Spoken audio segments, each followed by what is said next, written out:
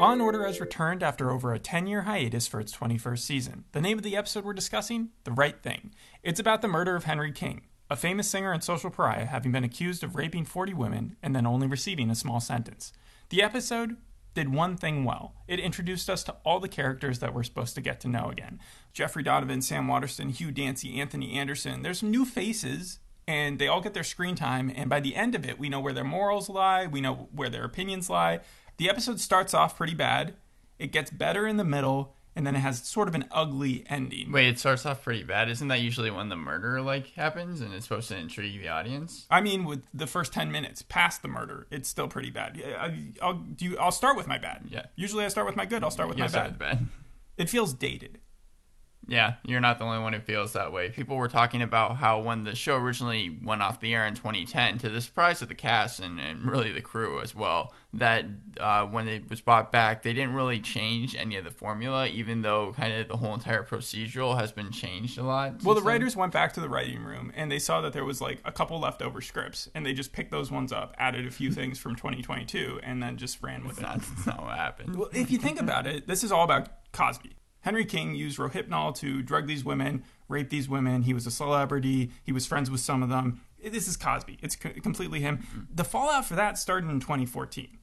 I think his first trial was even in 2012. Yeah, so it's over a decade long. Why not pick something more current to start with? Also, that seems more like an SVU. That's what people were saying.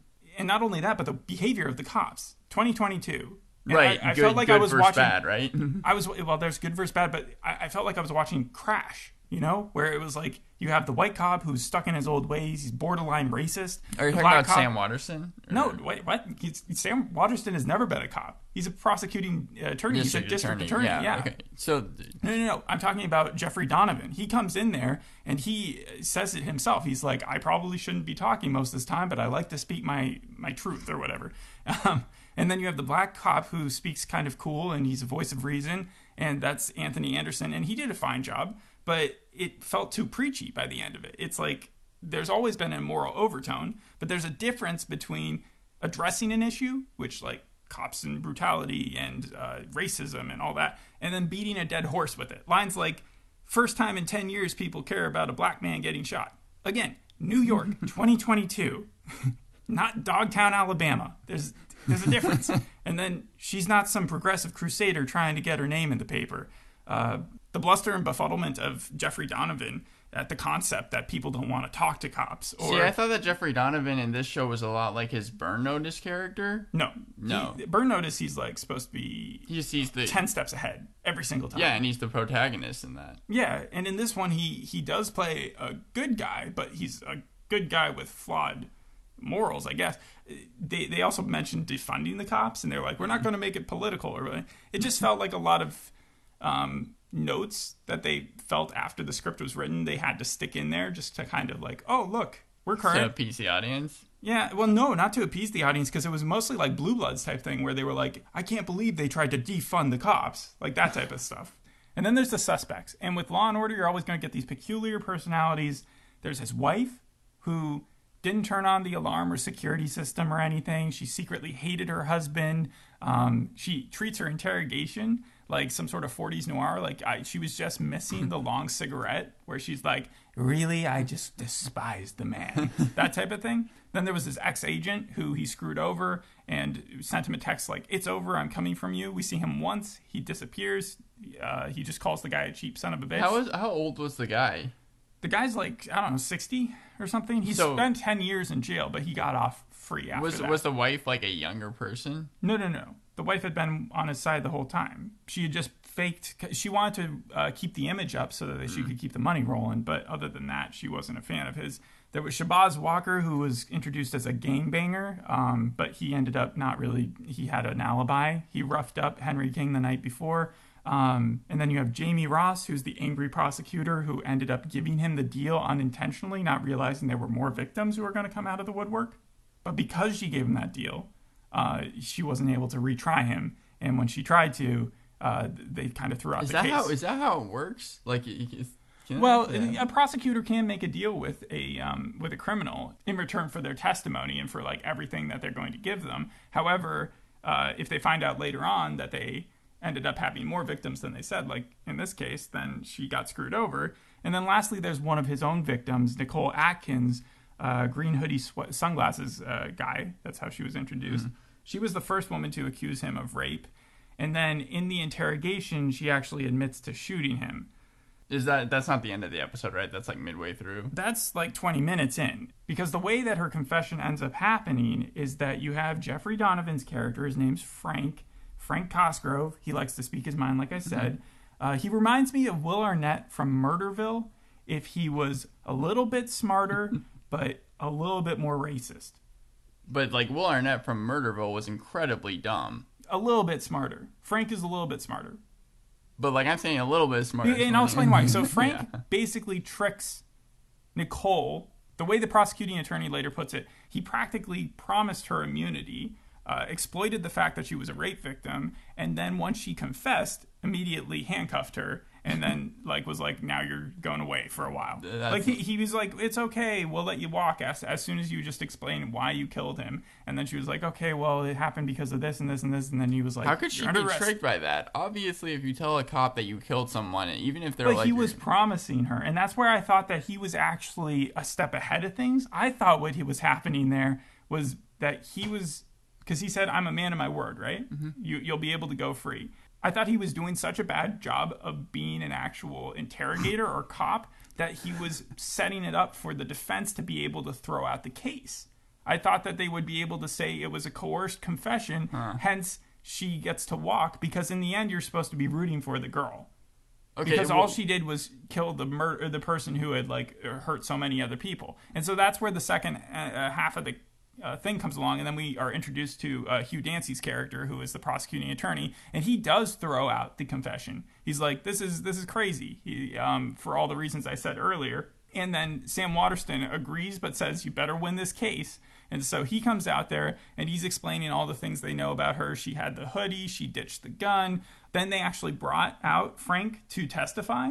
And this is where I was 100% sure that Frank was in on the fact that he wanted this case thrown out, because Frank gets up on the stand, and what is the first thing he does? He says, she confessed to me in the room, and you can't do that. That's a mistrial. That's like right away. That's immediately. The judge is like, I want to see both attorneys in my office right now. So she brings the attorneys in there, and then the prosecutor's like, he just made a mistake, it's okay. And then the defense is like, no, I would demand a mistrial. The judge doesn't grant it. Instead, she's like, well, I'll just tell them to forget what they heard. How in that case how is Frank that stupid? Like, they were like, Frank knew exactly what he was doing. I was like, yes, he did. And then there was no pull at the end. At the very end, it wasn't like Frank nodded at the camera or anything like, yes, I got away with it and I helped her. She ends up being tried and found guilty. That reminded me of the Bull episode that I watched where one of the lawyers said something, and even though the judge said, forget what you heard, like even the main character, Bull, was like, oh no, it doesn't matter because it's already in their heads now. Yeah, it happens a lot in these type of courtroom scenes where the person just ignores it, the jury can't unhear it. From all the problems they highlight with social unrest, with racism, with they never go after the jury system. The end of the show has this message where he comes out there and he's like, no matter what happens, whatever the jury decides is just and right. And I was just like, how flawed a character do you have to be to actually believe that? Even Hugh Dancy, when he's being the prosecuting attorney, he makes mistakes. He's not objecting at the right times. And I only know that because like they let the victim, this Nicole Atkins, go into her full story of how she was raped by the guy. And that doesn't have any bearing on the trial. Yeah. And in every courtroom scene I've ever seen, like they will come out and they'll be like, objection, Your Honor, relevance to what this actually has to do with his murder. And instead, he just let her like speak in the whole room. She got a standing ovation when she was found guilty. The jurors were going to find her innocent until the closing arguments. And the closing arguments didn't even make sense either because there was so much hypocrisy in this. For instance, she changes, Nicole does, and her defense team changed from her pleading not guilty despite the confession to self-defense halfway through, right? But then the closing arguments for the prosecutor is, and I have the quote here somewhere, it asked the question, did Nicole Bell intentionally shoot and kill Henry King? If the answer is yes, you must convict. But if she's pleading self-defense, which she is, She already admitted to shooting and intentionally killing Henry King. So if the answer is yes, that doesn't mean you should have to convict. That's literally what self-defense means. No sense in, well, no, that's not what because there's other prerequisites to it. Like, was he attacking her, which they go into. But like the idea of it just being like it was an intentional act doesn't mean that they had to convict her of being, it was, that the ending was ugly. The ending was just bad. So the worst part of the episode. Yeah, there were the normal tropes you get, the misdirections, the red herrings, the judge being a hard ass, putting the bail at $1 million, even though even the prosecuting attorney only wanted it to be $200,000. You had the agent and the gangbanger who were basically throwaways to fill up time. The taking of the fifth. Oh, also a bit of a twist on the normal Law and Order episode. They brought in a previous prosecuting attorney who they usually dealt with, like I think in earlier seasons, right, and made her an accomplice. She was the one who ended up accidentally working the deal out that got what's his face, Henry King, free, right? Right, yeah. So. But apparently the victim, Nicole Atkins, had gone to the prosecuting attorney the day before she killed him and told her that. And she just didn't say anything. So she had to take the stand and take the fifth every time, basically just being an accomplice to that murder. So they drag her through the mud. Also, there's an objection where the prosecution is badgering the witness, and then he continues to just badger the witness despite that objection. So that was, yeah. So those are just the tropes that you're used to seeing, and I'm glad they were still there. I guess the Price won in the end. Hugh Dancy won. Mm-hmm. So he did get what he wanted. But there's something inherently bad about the fact that they made Nicole Atkins the murderer. Because you're saying, how many times does that actually happen in real life where the victim, the rape victim of something so highly publicized, like usually the victim after that just kind of wants to lay low and not have their name in the news. Yeah, so. But it just felt wrong putting it just felt like a writer went out there and was like, you know what would be interesting to people, but like that would never happen. They're just dragging people through the mud like that, and then they made her into like some form of martyr because she got convicted in the end. It didn't feel right. The ending didn't feel right. So I'll give this episode probably a 5. And I don't think, the last thing I'll say about the prosecution, they didn't spend enough time saying that he shot the person 4 times in the chest, 1 time in the crotch. So clearly that would be a way of proving that it wasn't just self-defense, that it was some vindictive act. Yeah. Because they mentioned that at the very beginning, and then they don't say it throughout. And I feel like that would be a basis to just proving that it was more than just a simple, I'm saving my own life. Yeah, I mean, on IMDb, the episode itself has a 6.8, which is the same as the show. Mm-hmm. I know that Dick Wolf... Wait, is the show separated from no, season 1 through 22? No, it's literally 2000 to present. Oh, okay. At least as of now. And the show is a 77% on Rotten Tomatoes, along with a 38% audience score.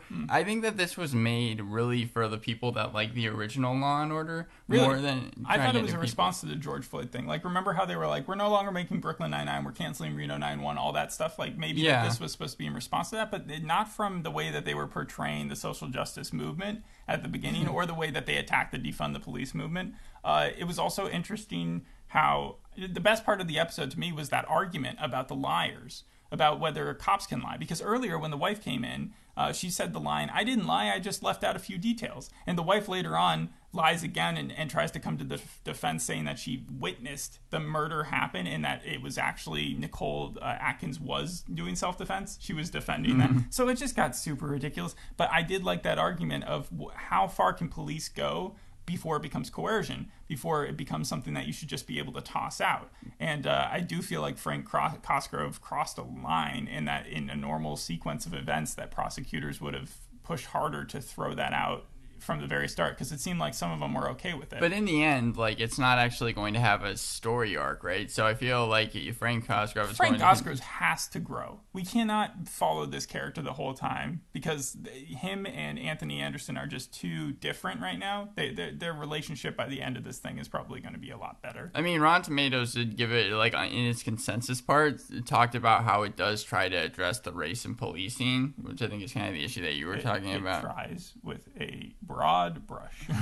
Yeah. They built 42 sets like from the original and like did it down to the slightest detail. So that's why I'm saying like I think It's that been it was 12 made. years. You could have just said they've had a refurbishment in the last. That's what some people were saying, but I think Dick Wolf, because ever since it was canceled, he's been trying to get it back on the air, and thankfully, like Sam Waterston, he said was always on board with it. He didn't have to try and convince him at all. As a kid, I used to think that Sam Waterston was Dick Wolf because of how old he was. I just assumed that was the creator of the show. Well, I think that along with Sam Waterston's casting, you were able to get like the original people again, except for Cameron Manheim. Again, she plays Kate Dixon, and she was a new character introduced to the series. And also, Dick Wolf said you should look out for more like old people from the original cast. I just meant old people. Yeah. It's New York. I realized There's plenty of old people. No, but old cast members coming back for either cameos or being there longer. And only the first episode was given to critics, which is strange. So you've seen the one like episode that every single critic saw as well. You've seen one. You've seen them all though. With Law and Order. Dun dun. Well, there were some strange facts about the original Law and Order. Like, did you know someone quit by fax? One of the actors quit by fax. No, but I did look up the name of the first episode, wondering whether or not they were going to put something. So this episode, again, is called The Right Thing, and the first episode I found out was called Prescription for Death, so absolutely no connection whatsoever.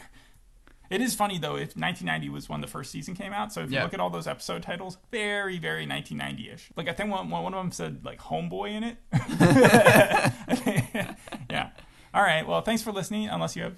Before we end it, I do have some original facts about the 1990 TV show. Shoot 'em, yeah. Roy Thins was originally the first district attorney, but only appeared in one episode, which was supposed to be the pilot, but was killed off. But was really the 6th episode. But the series took so long to be picked up that Thines signed another show. Oh. And and that part was given to Stephen Hill. Well, they couldn't have brought it back 10 years ago because you had Waterston go on to Newsroom. You had Anthony Anderson go on to Blackish. I think Burn Notice was still going. It feels like it would have been... Well, I think that the reason for that, though, was because Law and Order ended. Yeah, but what I mean is, like, they had to wait till those shows sort of expired before they could bring this cast back.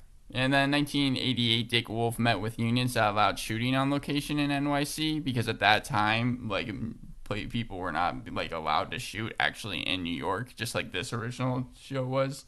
So, that's weird. And then there was repeat... Because every time I go to New York, I see things being shot on the street. There is a Repeat Offenders website that lists multiple actors who showed up on multiple different episodes playing alternative characters. That would have been interesting if they had used the opportunity for this first episode to bring back a lot of like random extras. All right. Well, thanks for listening. We'll see you on the next episode. Hope you enjoyed this one. Bye. Bye.